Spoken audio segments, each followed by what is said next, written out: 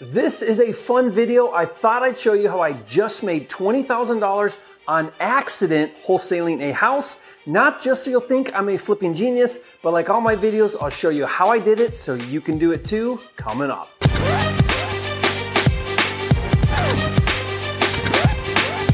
The Real Estate Funding Kit is out now. Learn how to get 100% funding for all your deals without dealing with the banks. Claim your free copy at myfundingkit.com. If you're new here to this channel, I'm Jerry Norton with FlippingMastery.com, and this channel is all about ways to help you make money wholesaling and flipping real estate so you can live your dream life. Be sure to subscribe and turn on the bell notifications so you don't miss new videos. The deal I just did that I want to showcase for you on this video is a unique situation that resulted in me accidentally making $20,000. So if you'd like to see an out-of-the-box real estate deal to help you structure deals more creatively, then you'll like this video. Those of you that follow my channel and watch my videos know that when it comes to flipping, I do both wholesaling and fix and flip.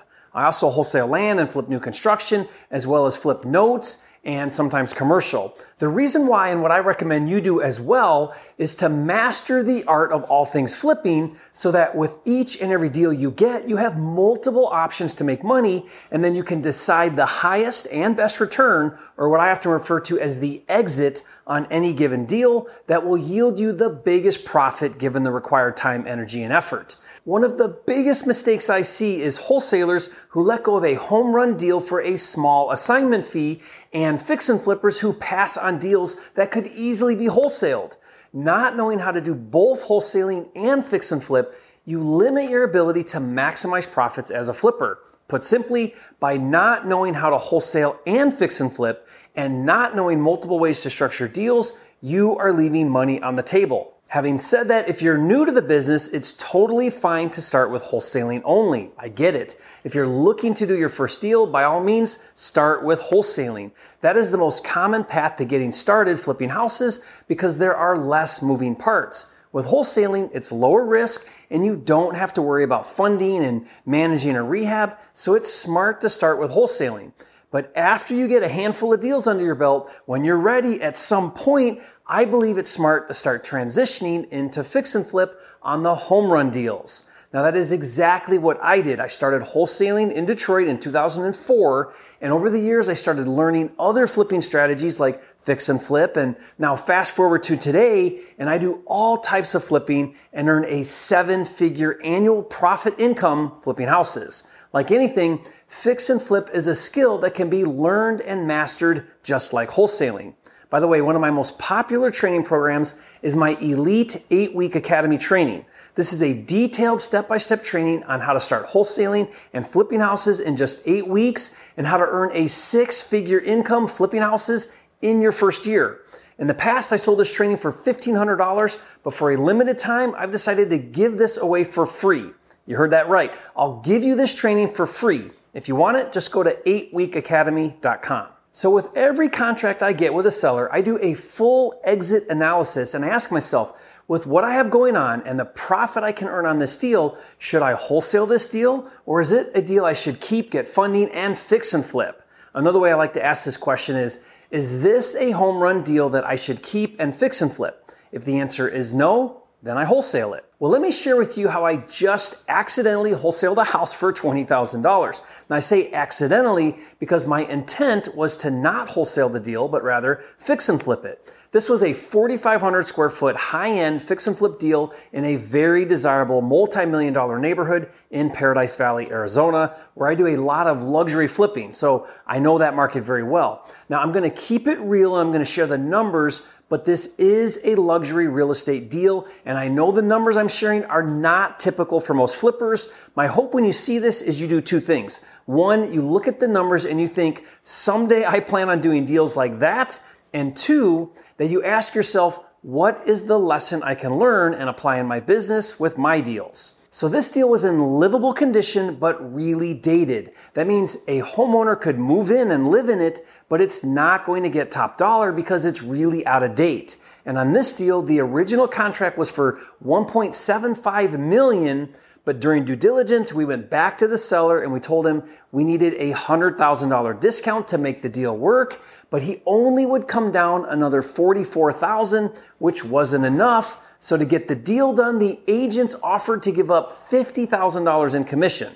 So even though the price was $1.75 million, after a $44,000 credit from the seller and a $50,000 credit from the agent, our actual net buy price was $1.65 million. So with a $1.65 million buy, there were multiple ways to exit the deal. So I met at the property with my partner and brother Bob and our agent Josh. Our goal was to discuss the different rehab options on the deal. We could do a minimal rehab and sell it quickly, or take our time and do an extensive rehab and sell it for a lot more. The real question is, do we do less work and make less profit, or do we do more work and make more profit? Now, that isn't always an easy answer. Sometimes less work for less profit is better, and sometimes more work for more profit is better. It depends greatly on the deal, the market, and what other projects you have going on. So after discussing the different options, we decided that there were basically two options.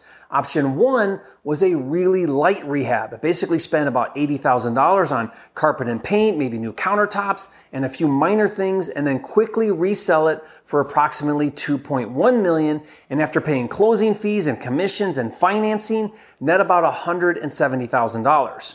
What's appealing about this option is the rehab would be pretty simple and fast. That's option one. Option two would be to do a full rehab and spend $250,000 and redo all the flooring, gut and replace the kitchens and baths, and basically completely update the house. Now, if we did that, we could resell it for about $2.5 million, and after paying closing fees, commissions, and financing, net about $300,000. But it would take longer since it's a bigger rehab. That's option two. So let me ask you, turn and burn a fast rehab and make a quick $170, or take longer and do a full rehab and go for the $300,000 profit? I'd love to hear your opinion. Leave a comment and let me know. And remember, the point is not the dollar number, but rather the different strategies to consider when fixing and flipping. What I just shared applies just the same for a $200,000 house as it does for a $2 million house. Okay, now there is another option we considered, and that was to just wholesale the property, but since I don't know any fix and flippers at the $2 million price range, doing an assignment of contract wasn't really an option. The other way I could wholesale it was to buy it and relist it back on the MLS for more and see if we could get a buyer to come forward. So here's what I decided to do. We went ahead and closed on the deal on July 2nd for $1.65 million as our net buy price. And then just for fun, as an afterthought, we relisted the property for sale to see what would happen while we started planning the rehab. And immediately the next day, we got an investor who wanted the property to fix and flip. Now, she's a 70-year-old investor that's been flipping in the area for years. Now, she only does high-end, and she only does 2 fix and flips a year.